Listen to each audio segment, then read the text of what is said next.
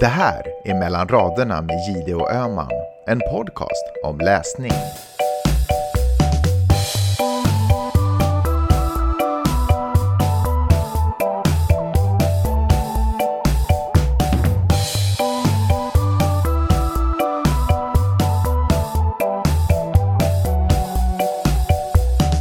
Hej Karin.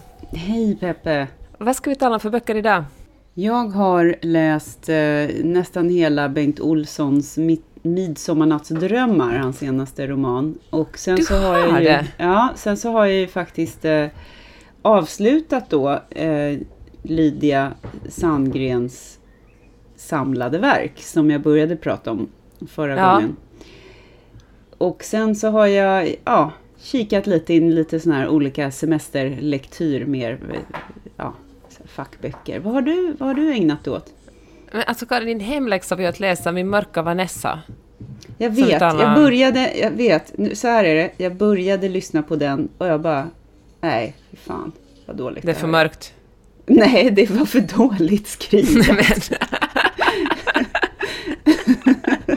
Förlåt. Ja, ursäkten är inte accepterad om vi säger så. Okej då. Men jag pallade inte med det. Jag tyckte det var för klyschigt. Faktiskt. Ja. Okej. Men det är såklart ett intressant stoff det där med hur vi vi kan gå in på det senare. Men jag gav min hemläxa en chans och nu så har katten tyvärr ätit upp min läxa så att jag kan inte lämna in den. Ja, men vet du vad? Det kan jag gå med på. Och vet du vad? Och det är vårt motto egentligen i den här podden. Sluta läsa. Och börja på något nytt som är bättre. Alltså det måste man ju verkligen få till att sig själv. Det finns så många böcker som är läsvärda. Det finns liksom ingen poäng att hålla på och liksom traggla fram med någonting som inte känns rätt. Och jag hade fasen vad jag liksom kämpade på ändå med jag hade lovat att lyssna klart på hela den här samlade verk. Och det var ganska långt i slutet så jag tyckte att nej, nu kan jag inte göra någon mer pliktläsning här. Men alltså det var någon som hade lyssnat på podden och sa att det var otroligt befriande. Att som bara hade sagt att jag kände också så. Och det var så skönt att få lägga den ifrån sig. Ja, och vi pratade lite innan vi började podda här om vårt omättliga behov av att vara liksom duktiga och vara bra och tillrätta lägga olika skeenden. Ja, men att fatta rätt beslut. Det ultimata beslutet. Den ständiga jakten på det absolut bästa beslutet. Ja, och så måste vi kunna säga, om det är ett liksom prestigefyllt verk så måste vi kunna säga att det var så fantastiskt. Men det här är som ett sånt här, vad heter det i USA? Safe space heter det i så här coach-landet. Och här kan man säga så här, nej men jag tyckte faktiskt att vad heter den där? The Wire var helt obegriplig. Jag fattade ingenting av den. TV-serien. Ja. Tyckte du det? Jag fattade fan ingenting, Peppe. och så många gånger som man bara, gud, det är som i The Wire. Jag bara, nickar så här. Så bara, fan. Jag tror jag tittade på första avsnittet 3 gånger. Bara, de håller på och mumlar olika namn. Och det är, vem är det nu? Vem fan är det där? Och, men vänta, hör den ihop? Alltså, nej, nu är det sagt. Det kommer inte bli något The Wire. Och det är samma sak med den där Matthew McConaughey. Vad heter den där när de är i södra USA? True Detective. Ja, fattar inte ett jävla skit av den heller. Ja, men det är bara, alltså polisserier. Det hör ju till det förgångna. Det kan vi väl säga, att polisserier kommer att ersätta. Ja, vad bra. Nu kan jag säga att jag var före min tid. Ja, det var du. Jag slutade med polisserier innan. Och det är bra. Och varje gång du inte fattar någonting för du börjar känna så. Du är helt enkelt före din tid. McGonaghy, han utbildar tydligen skådespelare på ett universitet i Texas där min för detta professor från USC också jobbar som föreläsare.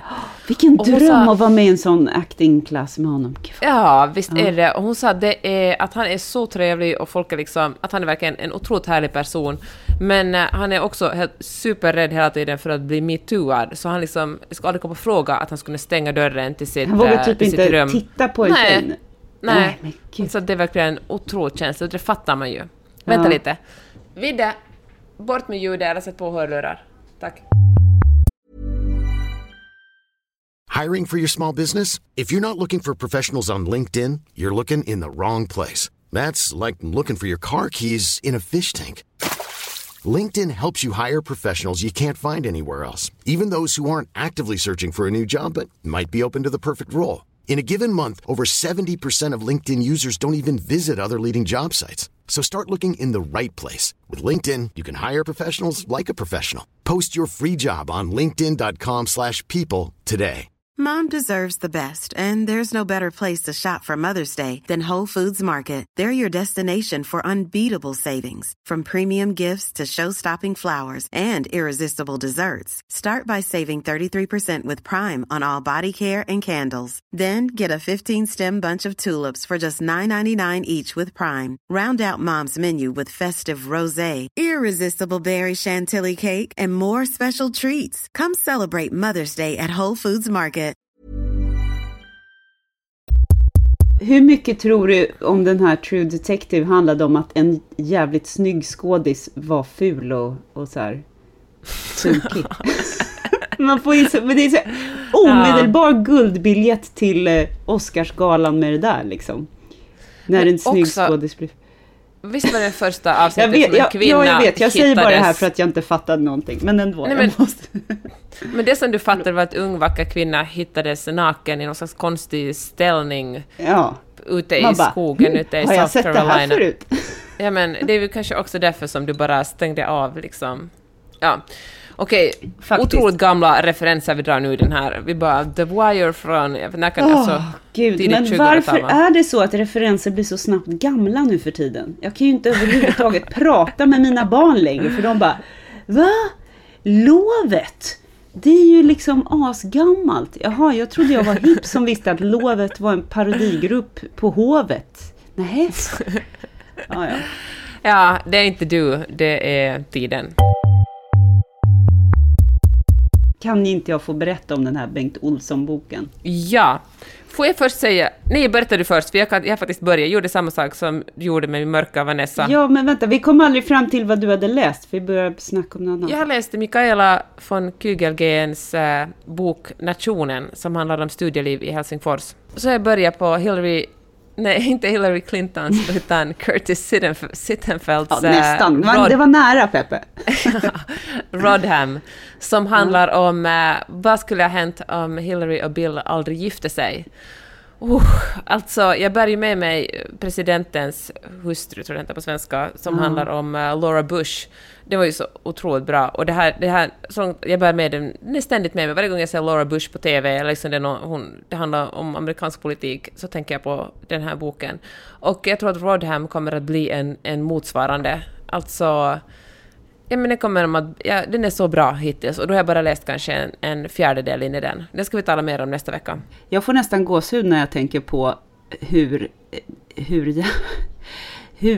synd det är att Hillary gifte sig med Bill. Ja. Alltså i en jämställd värld så hade ju hon liksom svept, bara gjort liksom rent hus med alla andra politiska motståndare för att hon är så briljant. Men det är ju inte en jämställd värld, som vi alla vet. Så att jag vet inte, men jag tror inte att hon fick några fördelar politiskt av att vara gift med honom. Tvärtom. Gud, nej. Alltså absolut, nej, verkligen inte. Alltså utan honom så, nu vet jag inte hur Rodham slutar, men jag antar att hon blir president. Ja. Alltså, jag tror att han bara var en bakom foten på henne. Mm. Ja, gud, och vi vet ju alla att hon egentligen blev vald till det, så att man får försöka trösta sig på så vis. Tänk så bränd man är av det valet, alltså. Ja, faktiskt. Det är ju ett trauma, det är ju det. Helt det klart. Så även för våra döttrar och för den yngre generationen. Ja. Så jävla deppigt med alla de här liksom 9, 10, 11-åringarna som liksom bara snopet tvingades konstatera att det var en gammal gubbeclown. Som snodde var. Ja, nu ska vi inte gå in i det, utan nu ska vi prata om andra dystopiska berättelser, denna gång från fiktionens värld. Bengt Olsson har skrivit 16 romaner tror jag, och är ju otroligt produktiv. Han skriver ju också krönikor och typ kolumner och sådär som en maskin alltså. Och han håller en väldigt hög nivå tycker jag på sina böcker. Det är ju det är inte så konstigt kanske. Det är klart att man finslipar liksom någonting man gör mycket sitt måste man bli bra på. Ja, men sen så tycker jag också att han är liksom inte pretentiös heller tycker jag i sina liksom projekt. Det här är en bok som ändå, ska man säga, berör såna här allmänmänskliga existentiella teman, men på ett rätt vardagligt sätt. Jag uppskattar det väldigt mycket. Det handlar om 7 vänner, kvinnor och män.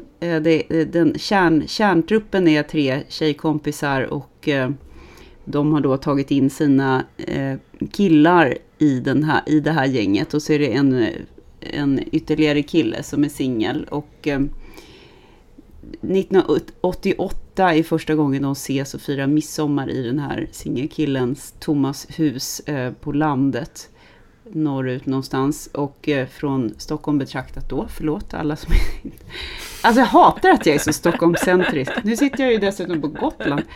Ja. Och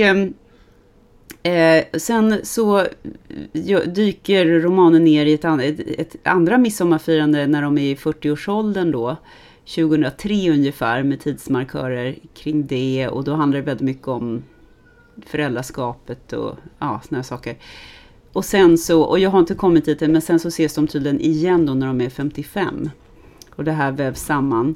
Och de här 7 personerna har alla sina närmast bibliska såna här karaktärs, alltså, vad ska man säga, de har hybris fast på olika sätt, eller de har olika svagheter då som de hemfaller åt. Någon har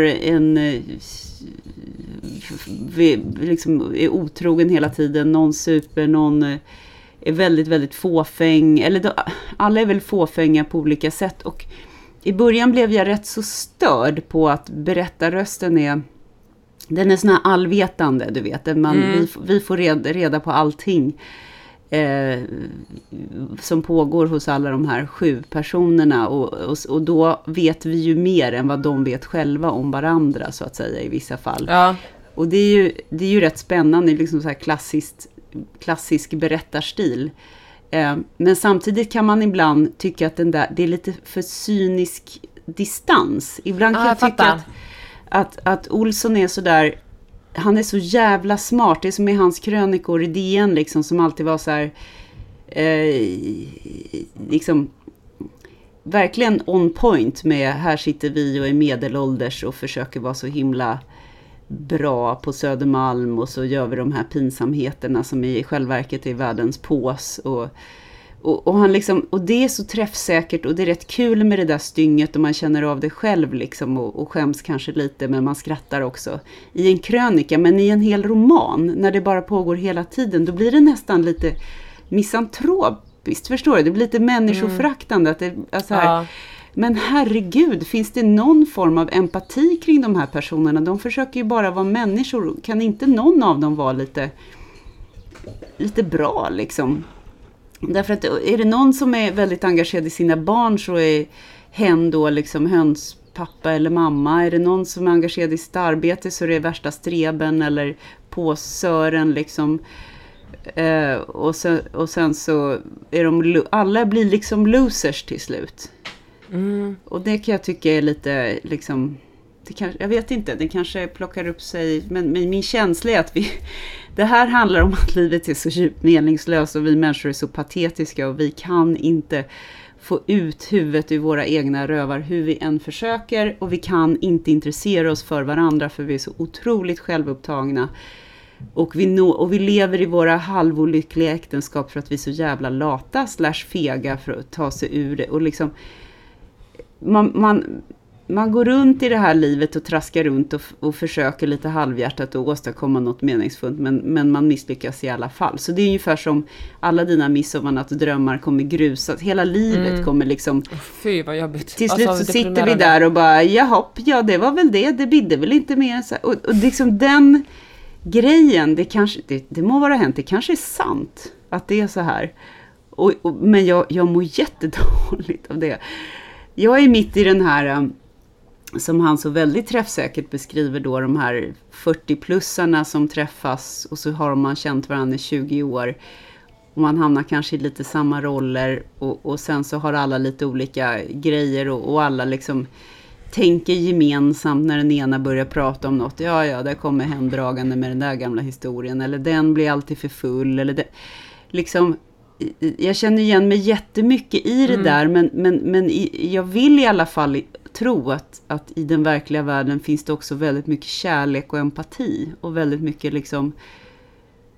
Jag vill tro att det finns en godhet också. Nu låter jag ju helt kristen, men nej, det är förstår vad jag menar. Och kristendomen har inte monopol på godhet. Alltså, nej, jag förstår exakt vad du menar. Jag tycker verkligen, alltså om man tar ett steg ur litteraturen in i det verkliga livet, så tycker jag verkligen det finns det. Jag tycker att speciellt liksom 40-årsåldern så börjar folk fundera på, nej, alltså det kanske inte ens är någon speciell ålder, men när man kommer upp i en viss ålder och börjar fundera på att vem är jag, hur vill jag leva mitt liv liksom, hur vill jag att hur vill jag leva mitt liv? Och jag tycker att många av mina vänner till exempel vill göra projekt som är helt pro bono, eller som liksom är välgörenhetsprojekt som inte handlar liksom om att på något sätt shoppa sig själv till att köpa någon slags avlatsbrev, utan som handlar om att man verkligen funderar på att vad har jag för plats här? Liksom, tar jag hand om dem som står mig nära och de som inte ens står mig nära. Jag tycker att det finns absolut tendenser av det. Och jag håller helt med dig. Bara det att i Olssons värld så blir det också som i hans krönikor, då blir det här också en pås. Det blir liksom en strävan att så att säga plocka godhetspoäng. Eller duktiga föräldrapoäng. Eller duktiga frun eller mannen eller bla bla bla. Liksom att alla spelar alltid en roll på livets teater, och det är ju lite shakespearianskt, och det är det här midsommartemat liksom, och det är 7 vänner och 7 blommor. Alltså det är ju lite sådana övertoner för all del. Men jag tycker ändå kanske konstigt att jämföra med Shakespeare, men jag tycker ändå att mitt i all cynism så brukar det finnas någon slags stråk av hopp, någon kärlek liksom, eller... Men han kanske tyckte att det känns som att Bengt Olsson är en av de här liksom extremt coola, intellektuella, söderboende författarna själv, som tycker liksom att jaha, om jag tillstår att det finns något magiskt eller något outgrundligt eller något liksom något gott här hos de här människorna, då är det banalt. Då är jag liksom en tönt. Att det är som att han själv hela tiden... Ja, jag fattar exakt vad du menar. Då liksom, att visa sig lite känslig, eller visa sig den liksom mjuka sidan, då gör man sig själv på något sätt. Ja, men då riskerar man att vara ocool. Ja, precis. Och det är ju också en pås liksom. Alltså, du vet, kan man inte vara ödmjuk någonstans?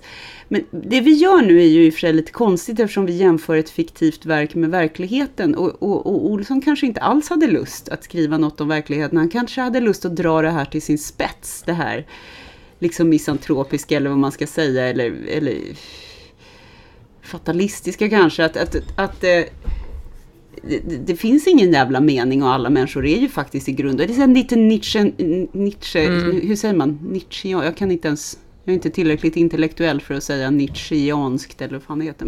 Men du förstår vad jag menar. Nej, men jag förstår precis vad du menar. Men jag tänker, vet du vad, alltså kanske man inte heller måste dra den analysen så pass långt, utan kan vi inte bara... Alltså, jag tycker din analys var jättebra, för att jag började läsa på den, och jag kom faktiskt aldrig ens fram till 40-åringarna, för jag var faktiskt ganska sugen på den här boken länge. Men det var någonting som kände att jag bara orkar liksom inte. Det blev... Fel att säga att det blev för mörkt, men det kändes bara för... Ja, men är det verkligen så här att vara människa, kände jag? Du förstår att jag har gått från det här feelgood-psykosen som jag hade tagit till någon slags tillbaka till min feelbad, vanliga gamla feelbad-preferens. Nej, men det här var nästan lite väl, jag håller med, det var nästan lite väl mycket feelbad. Men det är inte så att alla böcker måste vara, eller alla verk måste vara, ha någon happy ending eller sådär. Men fast det kanske blir lite ensidigt bara, kan jag tycka. Men så tolkar jag din beskrivning av den. Inte att, alltså, alla ska verkligen inte vara liksom happy endings. Han låter det alltid som en... Det låter alltid som en avsugning. Varför gör det? Visst gör det. Tänk att man inte man får kan använda sig av det längre. Thai-massage-vibbar. Usch vad hemskt. Ja. Okej, det är kapat av... Ja, fan vi tar tillbaka avsugningsbranschen. Ja. Vet du vad, från nu ska vi bara tala om happy endings hela tiden. Och vi ska vara sån där K-pop... Alltså fansen. Vi ska bara vi ska dominera happy ending hashtaggen och ta tillbaka den som en till bokvärlden och filmvärlden. 2 personer. Sverige, Finland, nu jävlar. Hashtaggen ska reclaimas. Ja. Men jag tänker så här att det blir väl...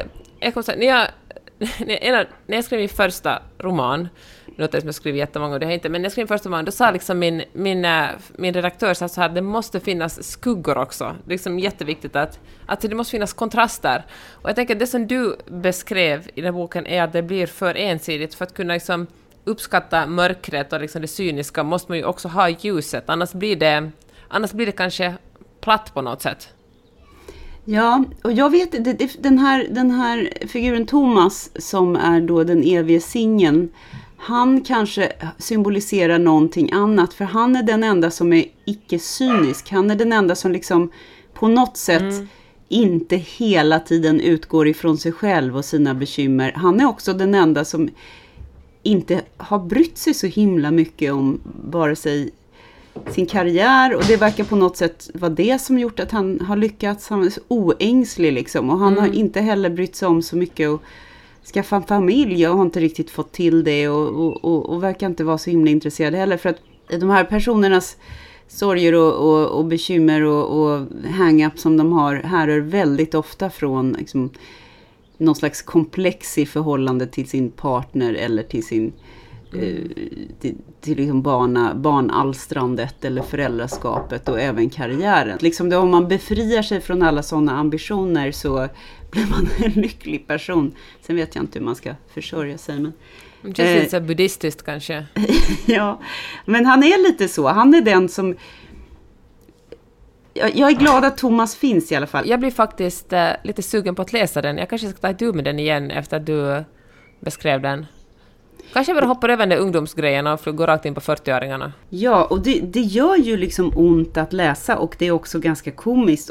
Och han är fruktansvärt bra på att skildra människan i all sin litenhet och vad ska man säga? Också förgänglighet, att det blir som att vad håller jag på med? Varför håller jag på med de här sakerna? Varför hör jag mig själv säga de här grejerna? Lite så. Du och jag pratade lite om hur man hör sig själv motivera det land man har valt att leva i. Helt, varför då? Varför behöver vi göra det? Framför andra. Och det är bara någonting som pågår. Det bara kommer sådär.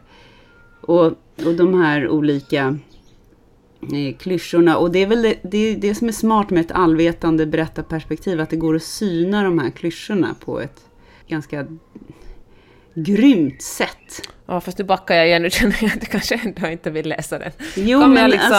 Men jag tror att du skulle uppskatta den väldigt mycket, och han är skitbra, Bengt Olsson, som författare. Det är inte tutal om det, och jag tycker att det här är en jättebra roman, verkligen. Som sagt, jag känner ju inte honom, jag vet inte vad han menade med, eller varför han drog det till sin spets, eller hur det nu var, eller hur han har tänkt. Men ibland är det ju också rätt härligt att må lite dåligt av en läsupplevelse. Men det är det verkligen. Sen kan jag också bli just nu så har det varit så himla, jag vet inte, jag hamnar hela tiden i sån här medelålders författare, eller vilken författare som helst skriver om så här ungdomsår, halvvuxna människor som håller på och ligger med varann och hittar sig själva och donar i så här 20-25-årsåldern, och jag kan bara bli lite trött på det så här. Det är inte så himla intressant. Det är kanske för att jag har läst så väldigt mycket i den här, såklart, Lydia Sandgren-boken, att det kändes som så här, men gud, here we go again, ska jag få höra om 80-talet igen? Men jag tänkte på det, för att jag började som sagt läsa Bengt Olsson, och kände att jag orkar inte läsa om en gubbe som skriver om unga kvinnors svampinfektioner. Och då tänkte jag, och så då var min första tanke, kanske det är så svårt, eller kanske det är jag som inte är så intresserad av att läsa om när den här personen skriver om unga människor. Men så slog det mig att jag ville testkolla på Skam igen, för att se om det går att göra, om medelålders människor kan göra någonting intressant av, eller om man kan göra liksom en ärlig version av ungdomar. Nu fattar jag, det är inte samma sak att göra TV som att skriva bok, och liksom, jag vet att de här liksom, unga människorna var jätteinvolverade i processen att göra Skam. Men fan, den håller ju. Man kan ju verkligen liksom genast relatera. Men just det där var jag faktiskt var roligt att du nämnde det. Just det där var jag lite imponerad av, att en medelålders eller manlig författare ger sig på att skriva om kvinnors underlivsbesvär. Det tycker jag var jävligt coolt ändå.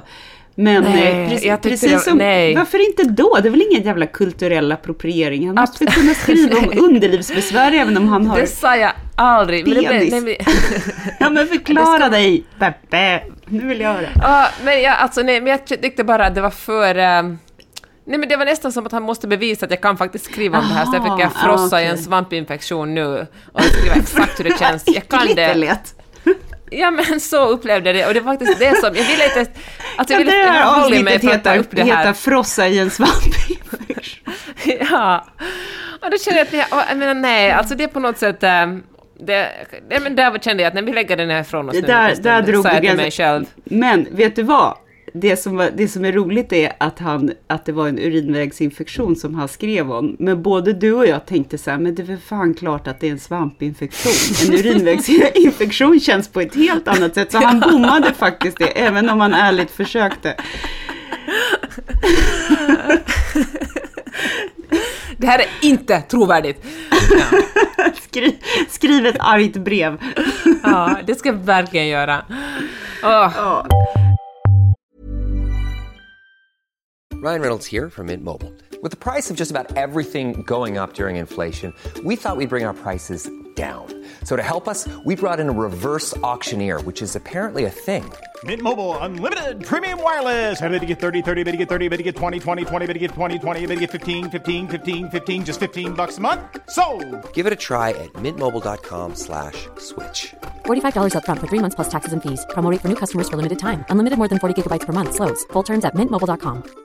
Mother's Day is around the corner. Find the perfect gift for the mom in your life with a stunning piece of jewelry from Blue Nile. From timeless pearls to dazzling gemstones, Blue Nile has something she'll adore. Need it fast? Most items can ship overnight. Plus, enjoy guaranteed free shipping and returns. Don't miss our special Mother's Day deals. Save big on the season's most beautiful trends. For a limited time, get up to 50% off by going to BlueNile.com. That's BlueNile.com. Millions of people have lost weight with personalized plans from Noom. Like Evan, who can't stand salads and still lost 50 pounds. Salads generally for most people are the easy button, right? For me, that wasn't an option. I never really was a salad guy. That's just not who I am. But Noom worked for me. Get your personalized plan today at Noom.com. Real Noom user compensated to provide their story. In 4 weeks, the typical Noom user can expect to lose 1 to 2 pounds per week. Individual results may vary. Jag tänker faktiskt samma sak, det här kanske låter skittöntigt, men när en kvinnlig författare skriver då om hur det känns att få erektion och sådär. Jag blir ju liksom lite så här, det är liksom skräckblandad förtjusning. För jag vet inte fan om jag själv hade vågat det, förstår du? Jag tycker att det är modigt. Exakt. Och man får väl fråga någon person med penis i sin närhet hur det känns liksom. Ja, man måste ju ändå kunna skriva för att samla ihop ett sampel liksom. Kan inte du gå runt och fråga det? Ja, du, så här, vid baren. Du, I don't know you, but I'm doing some research on my current novel and ja, gud, det är ju ett raggningstrick som något. Det är ju, alltså jag tror man får ligga mycket. Ja, men jag tror inte man får ligga mycket om man står och frågar unga kvinnor om skillnaden mellan svamp och urinvägsinfektion, men kanske. När vi en gång talar nu om könsorgan och erektioner. Vet du, alltså finns det något bättre ord än han trängde in i henne? Det tänkte jag faktiskt på när jag läste Rodham, för Bill tränger in i henne. Och jag tänkte att det är liksom, jag fattar att det är inget direkt dåligt uttryck, men det är liksom ett så otroligt använt uttryck. Jag tycker också att det är ganska våldsamt. Ja, han trängde in. Det är ju också alltid att kvinnan för att tränga är den ju, passiva. Ja, och tränga medför ju... Det är ju en konnotation som antyder att det finns något våld. Du tränger dig i en kö. Du liksom tränger dig fram. Men det kanske är för att det låter mindre porrigt än liksom han gled in. Eller hur man nu säger. Vadå gled? Det känns ju nästan verkligen behagligare. Jo, men det känns ju toppen. Det är väl så det ska kännas. Men om du har det i en text, då låter det kanske lite som porr. Men vem gled in i vem förresten? Ja, men hon omslöt honom. Jaha, du tänker att hon är aktiv, ja. Ja, faktiskt. Hon satte sig på honom. Ja. Eller något. Ja, men för att gå tillbaka hon till glädjen. Hon förde in honom. Ja, det finns massa andra sätt. Hon förde in... Ja, man kan, det är ju skrivet också på de sätten. Men jag sen tycker jag det är fint med den här omskrivningen att det alltid är honom. Man säger ju liksom inte hans. Punkt. Nej, just det. Ja. Ja, det får man ta och fundera på när man själv skriver om sex nästa gång. Du ska ju också gå ut och göra research nu, så det kommer ju bli superbra. Men jag tänker att orden liksom, alltså skämt åsido, men orden vi använder skapar ju verkligheten. Och liksom, om man gång på gång läser i en bok att män som tränger in i kvinnor, kan det vara dags att verkligen balansera upp det och låta kvinnan vara lite aktivare än så. Är vi redo för nästa bok? Vi är redo. Berätta. Jag har läst Nationen av Mikaela von Kygelgren som är en finlandssvensk författare. Emotionen? Nationen. Jaha. Som en nation, som är så här studentnation. Jaha, okej. Sån här kårtjosan, okej. Ja, men precis. Har du varit aktiv förresten i nationsverksamhet? Nej, jag pluggade på Stockholms universitet och där var det inte så himla mycket studentikosa upptåg. Nej, kanske det är mest en grej för folk som kommer utifrån och ja, liksom inte känner någonstans. I alla fall i Sverige är det mycket så här Lund och Uppsala betonat liksom, att folk kommer ifrån Östergötland och då hör man till Östgöta nation och hej och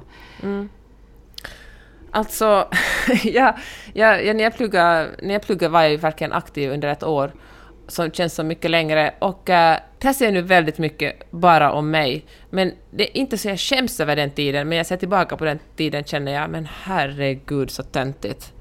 Vad höll jag på med, känner jag. Det finns ett enkelt svar på den frågan, det är för att det var väldigt töntigt. Det är ju väldigt töntigt med såna här overalls-tjosan och olika sexmästare eller vad det kallas och de här ceremoniella, men också det är också rätt gulligt därför att man är ju väldigt, vad ska man säga, i ett visst avseende fortfarande barn, och så de här riterna, de binder samman folk och man känner sig lite viktig och det är kul och det var väl ceremonier till på något sätt. Jag hade säkert tyckt att det hade varit jättekul om jag hade pluggat på ett sånt. Jag hade lugnt varit. Trösta mig. Nej, det gör jag inte. Jag hade absolut varit medverkande där. Och jag hade också förmodligen tyckt att det varit töntigt i efterhand. Men det hör ju också till. Ja, det hör väl till det. Och jag känner, alltså, jag kommer ihåg det som väldigt kul. Alltså, herregud så mycket vi festade under den tiden. Men man tog det på stort allvar. Men det gjorde man ju med allting på den tiden. Ja, det är ju det som hela Lydia Sandgren-boken handlar om dessutom. Ja, jag vill höra den snart. Men alltså just det alltså nu talar jag bara mig själv. Alltså det där att jag tog det på så otroligt stort allvar. Alla ceremonier och alla liksom... Och det är ju fint på ett sätt, men herregud, det är ju så otroligt töntigt med människor som tar sig själva på för stort allvar. Särskilt när det gäller såna här ritualer. De enda som fortfarande håller på med sånt, det är ju såna gubbar som är med i frimurarna. Alltså finns det något mer fnissframkallande än tanken på de här olika mellancheferna från småorter som står, förlåt att jag låter nu Bengt Olsson cynisk, men som står liksom och gör någon jävla... jag vet inte vad de gör, liksom secret handshakes i någon på något kommunhus liksom i någon stad. Alltså, och så är de och tycker att de är jätteviktiga. De är så viktiga. Alltså på riktigt. Skärp till. Men det är kanske bara drömmen om att alltså det människan längtar mest efter är att liksom vara en del i någonting. Vara delaktig i en grupp, och liksom ju hemligare och liksom ju mer exklusiv grupp som möjligt, desto viktigare känner man sig och någon slags bekräftelse. Strutt samma, över till Nationen. Det här är en underhållningsroman, står det på pärmen, och Det handlar om 3 personer, Astrid, Mikael och Sara. Astrid är den här duktiga flickan som vars föräldrar kommer från Helsingfors, de är så överklass och har jättehöga förväntningar på henne, och hon har länge levt liksom enligt sina föräldrars förväntningar. Det ska gå bra för henne i livet, liksom hon ska knyta kontakter, och hon har nyss pluggat i London och liksom kommer tillbaka till Helsingfors, och jag ska inte ens spåra desto mera. Mikael är bara 19 eller 20, väldigt ung. Han ska börja studera och bli journalist, men han spelar också handboll, och han fattar liksom inte alls vad det handlar om det här med att supa sig full varje helg. Han vill liksom fokusera på att bli en riktigt bra handbollsspelare och börja spela i något lag i Europa. Och Sara är nudda vid 30. Hon har liksom bara fastnat. Hon är den här eviga studenten som aldrig liksom riktigt bli klar med sina studier, för hon vet liksom inte vad hon ska göra. Överliggaren, det vill det är något så hemskt förbundet med tanken på det. Alltså klamra sig fast vid ungdomen på något sätt. Och de andra studenterna tycker att man är skitgammal om man är 30.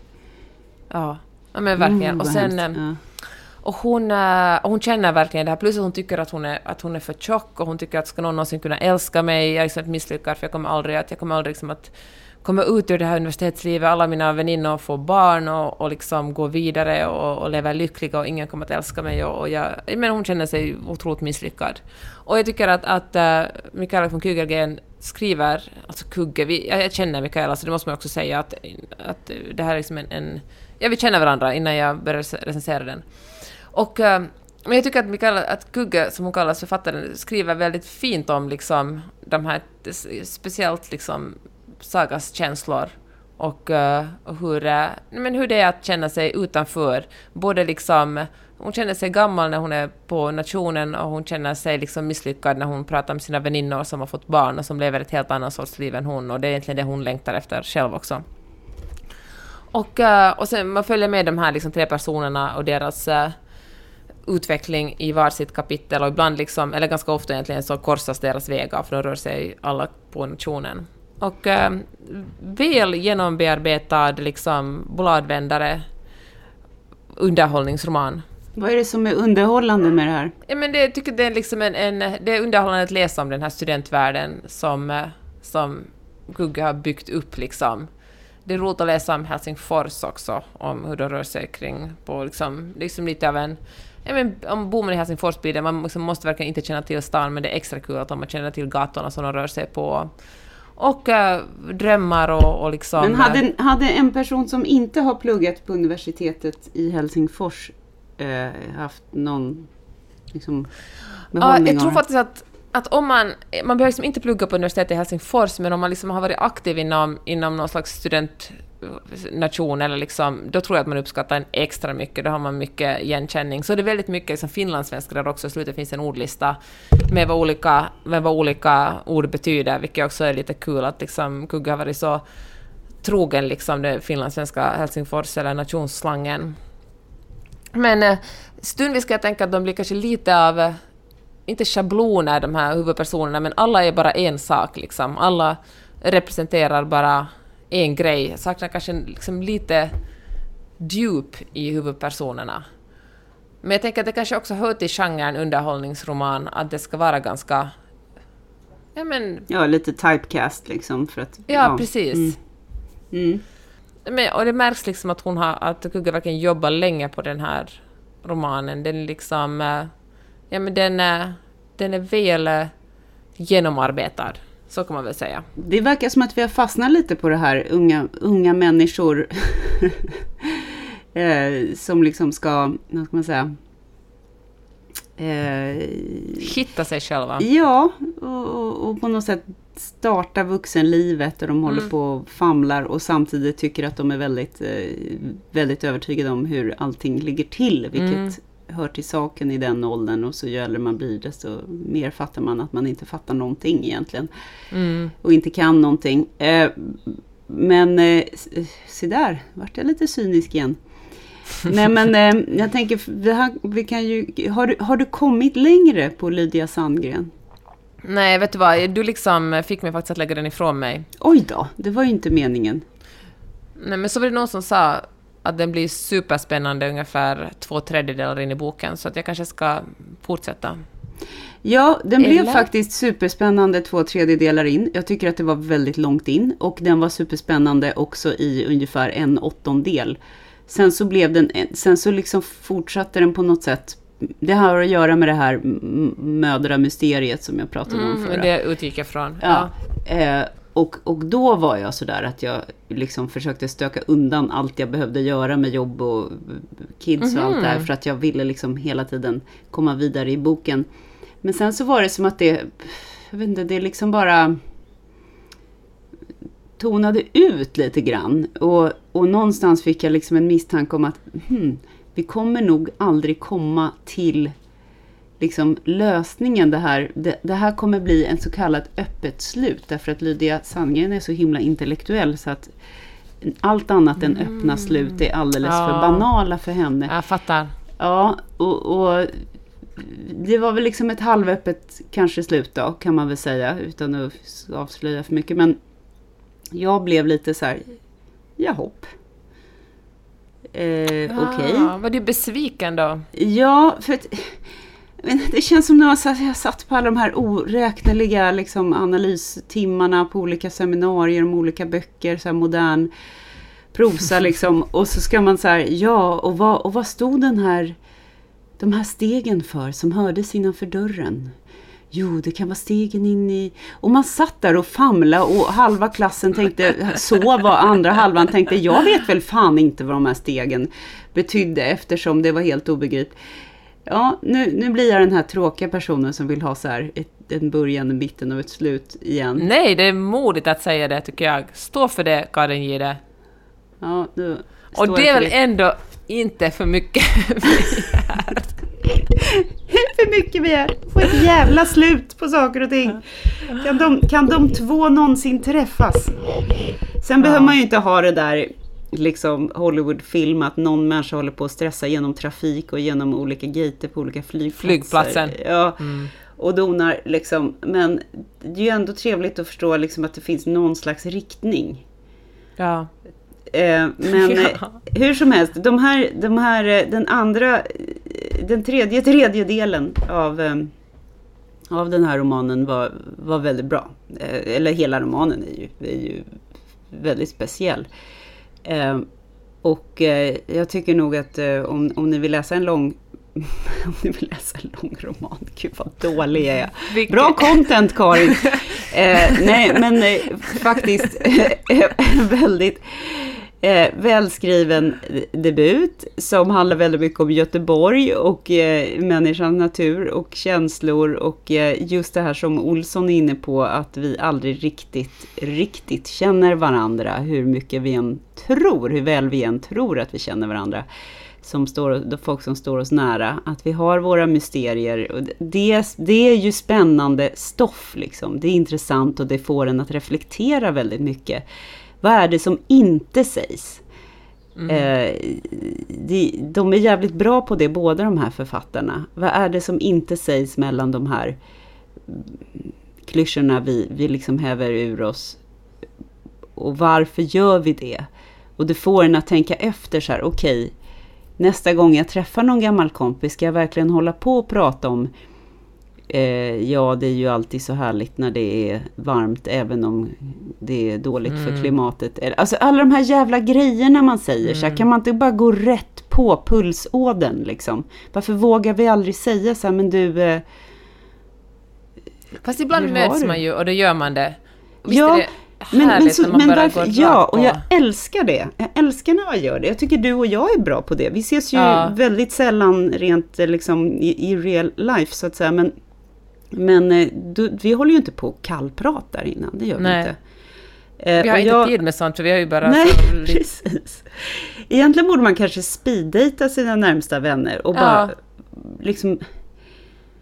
Och sen är det väl det här att man alltid umgås i parkonstellationer, och det tycker jag att Bengt Olsson lyfter fram så jävla bra, även i viss mån Lydia Sandgren, att man blir ju väldigt hämmad eller på något sätt inrutad i något slags socialt system sådär i medelåldern när folk börjar liksom bilda familj. Och då blir det som att de här sociala kugghjulen alltid skevar på något sätt. Det är alltid gnissligt liksom, därför att man måste försöka bända in den här andra människan som ibland kanske funkar jättebra, men oftast är det väl så att liksom, folk tvingas ihop på olika middagar med mer eller mindre lyckat resultat, och sen så kämpar man, och sen så går hela kvällen ut på att man ska försöka jämka sig fram till någon slags smooth samvaro.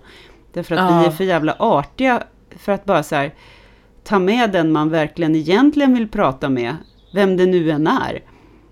På en promenad i skogen. För det, alltså, jag har drömt om det så himla många middagar så här. Nu tar jag den här människan som är den enda roliga typen på den här festen, och sen så går hen och jag iväg här med varsitt glas vin, och så skiter vi i de här typerna. Och så hamnar man bredvid den där människan som bara pratar om sina jobbprestationer eller sina jävla husrenoveringar eller någonting. Eller att man själv hör sig själv bli en sån här tröttsam typ liksom. Som inte riktigt orkar prata om vettiga saker. End of rant. Nej, men jag kan verkligen känna, eller när man tar med sin man eller vem man nu är ihop med, och alltså när man inte, ja men du fattar. Och så har man dåligt samvete för man vet att den här personen inte trivs i den här konstellationen. Nej, och själv älskar man det. Man bara, jag vill ställa natten åt alla de här människorna, men så känner man att nej, för snart måste vi gå hem för att jag vet att han sitter och har det otroligt tråkigt. Och så försöker man liksom peppa upp henne om då så här att jo men du älskling, du kan väl berätta om bla bla bla så här, som någon jävla matchmaker liksom. Så här, jag önskar att jag kunde tänka så här, kan inte han bara gå hem då om det är så jävla tråkigt, eller att man själv har modet när jag är liksom med en partners, gissa vem. Nej, men om man är med någon annan så bara så här, men jag kan ju faktiskt tacka nej till det här samvaron. För jag har ju inte så himla mycket gemensamt med alla de här typerna. Men det vågar man inte, för att det anses ju så jävla drygt och konstigt. Och vara så här, den här frun eller mannen som liksom inte behagar dyka upp. Det finns ju inget värre socialt stigma. Och det gör ju ner ens partner också, som man förhoppningsvis ändå tycker om. Så vi tvingas liksom in i det. Sig. Egentligen borde man bara umgås i så här typ bokklubb. Men jag vet inte, någon sån här, nu ska alla vi som gillar att prata om det här träffas som en ursäkt, så kan man liksom avbörda sig den här liksom tvånget att en parmiddag. Förstår du? Ibland måste man, jag vet, men ibland måste man också tvinga sig ut på liksom nya vatten för att överraskas av folk som verkligen utgår från att det är skittråkiga, och sen för ibland överraskar de igen och kommer med någonting smart och roligt. Eller lär en något nytt, eller tvingar den in i en diskussion som man kanske inte ens visste att man måste ha för att fatta vad man själv tycker. Och det är ju därför vi har alkoholen också. Tänk dig utan alkohol. Tänk dig en parmiddagsvärld utan alkohol. Alltså på riktigt. Hur skulle det gå till? Men alltså här sa ju varannan person med alltså det händer ju faktiskt ganska ofta här. I min värld så käkar alla edibles och ser och är så super relaxed. Det kanske är till och med härligare. Nu tog du en klunk vin här. Ja, vodka, jag är ändå finländare. Det är ändå på morgonkvisten någonstans. Nästa vecka då. Hej, vänta! Innan du säger någonting, får jag tipsa om en jättebra dokumentär som finns på bland annat SVT Play. Ja. Biggest Little Farm. Jag vet att jag kanske är sist på bollen på den här, men det handlar om... Biggest Little Farm? Ja. Eller va? Jaha, okej. Biggest Little Farm. Ja. Den här dokumentären handlar om ett par som bor i en liten lägenhet i Santa Monica. Hon är mat-youtubare och han är naturfilmare. Och så skaffar de en hund som verkligen inte kan bo i lägenhet, och så är de tvungna att flytta ut på landet. Så de köper med hjälp av lite investorer. Det här är mer komplicerat än vad jag förenklade nu. Men de flyttar ut till Moorpark som ligger ungefär en timme norr om LA. Köper en jättestor gård, allt är torrt, det växer liksom, men ingenting växer där och det ser verkligen dött ut. Och så bestämmer de sig för att börja köra ett gammaldags jordbruk där man liksom inte bara odlar jordgubbar eller avokados eller bara har höns, utan man har liksom lite hönor, lite kossor, lite grisar. Så självhushåll? Ja, men inte bara självhushåll, utan liksom Ett jordbruk där liksom, när det kommer sniglar och börjar äta på persikoträden, eller vad det är för träd, så då släpper de ut gässen som äter upp sniglarna, för uppenbarligen älskar gässsniglar. Och när gässen går omkring där bland träden så bajsar de så det blir gödsel. Och när de får problem med bladlöss visar det sig att då kommer det nyckelpigor och äter upp bladlössen. Och liksom det blir ett kretslopp. De kommer till och med fram till varför det är bra att det kommer coyotes och äter upp deras höns ibland. Alltså det finns också poängen egentligen med den här, det är otroligt naivt, men det var faktiskt en så fin dokumentär så jag satt och grät bara för att djur och natur är så fina när jag kollar på den. Men det är bara ett tecken på hur mycket människan fuckar upp naturen när man bara liksom bestämmer sig för att effektivera jordbruket. Nu ska vi bara ha kossor, då har vi kossor liksom på jag vet inte hur många 100 hektar. Och eftersom de bajsar sönder marken så måste vi ha dem inomhus hela tiden, eller för att jag förstår det liksom att om allt får stöda, om liksom alla komponenter, om man har liksom odlat lite av allting och har lite olika sorters djur och liksom då krävs det liksom inga, och gud jag låter så naivt när jag förklarar det här, men det är den är verkligen så fin och det blir så tydligt hur vi, för när man bara odlar en sak då uppstår det problem som man måste hantera, som i sin tur är till andra problem som måste hantera, som i sin tur är till ännu större problem som måste hantera. Men om man har och det är ju verkligen inte helt problemfritt heller för det här paret, alltså de stöter på massa motgångar. Men det var ändå fint att se hur otroligt smart naturen är, hur alla komponenter spelar en roll. Till och med när det blir liksom översvämning och alla andras bondgårdar i närheten liksom åker ner i Stilla havet, så klarar sig just den här bondgården för att de har liksom odlat på djupet snarare än på ytan. Men den här själva tv-formatet är ju superpopulärt i Skandinavien. Det här med att liksom folk flyttar ut på landet eller Mandelmansgård eller självhushåll. Och det finns ju både norska och svenska varianter. Britta och Kalle var också. Ja, det finns ju massa sånt där. Och det är någonting som slår, jag håller med dig, att man blir väldigt, väldigt berörd av att titta på det här. Samtidigt som tonåringen i mig vill liksom skrika av frustration för min pappa växte upp på en bondgård och hela min jävla barndom har jag fått höra, det var som i det gamla bondesamhället ... Att liksom allt annat är skit än liksom när vi alla levde på en gård. Jag tvingas ju ge honom delvis rätt i det här med att den ökade specialiseringen och såklart industrialiseringen av djur. Industrialiseringen liksom är ju liksom den stora boven vad gäller klimatet. Men förresten, har du lyssnat på Greta Thunbergs sommarprat? Nej, men du är kanske 15 som säger att jag ska göra det. Jag har liksom lite beva inför att lyssna på det, men jag ska väl, det är väl... Det är ju ingen humörhöjare, det är liksom... Nej. När man behöver en ordentlig humörsänkare, då... Man tänker, nu mår jag alldeles för bra. Hela den här podden handlar om så här, har du för trevligt? Är det för härligt på sommarsemestern? Då har vi några tips för dig. Hur kan jag hitta tillbaka till min ångest? Här kommer några tips. Ja, men vem vet, jag kanske får en till sån här feelgood-psykos nästa podd. Det blir väldigt så här bipolär poddare. Ja, men det behövs kontrast där, Karin, kontrast där. Vi behöver väl allt i livet. Hör du, nu ska jag mata mina barn med pizza. Ekologiskt odlade grönsaker menar jag förstås. Och, jag hoppas verkligen det. Ja, absolut. Okej, hör du, jag ska gå ta med ett dopp tror jag. Vi hörs nästa vecka, Karin. Ja, ett sånt otroligt privilegium att få prata med dig varje vecka. Tack detsamma, fina du. Och tack för att ni hänger med oss. Glöm inte att mejla oss på mellanraderna-podden@gmail.com eller spana in oss på framförallt Instagram, mellanraderna-podden. Och så vidare. Puss och kram. Vi hörs snart. Puss och kram. Hej då. Hej då. Du har lyssnat på Mellan raderna med Gide och Öhman. En podcast om läsning med programledarna Karin Gide och Jeanette Öhman. Glöm inte att du kan mejla dem på mellanraderna-podden@gmail.com. Even when we're on a budget, we still deserve nice things.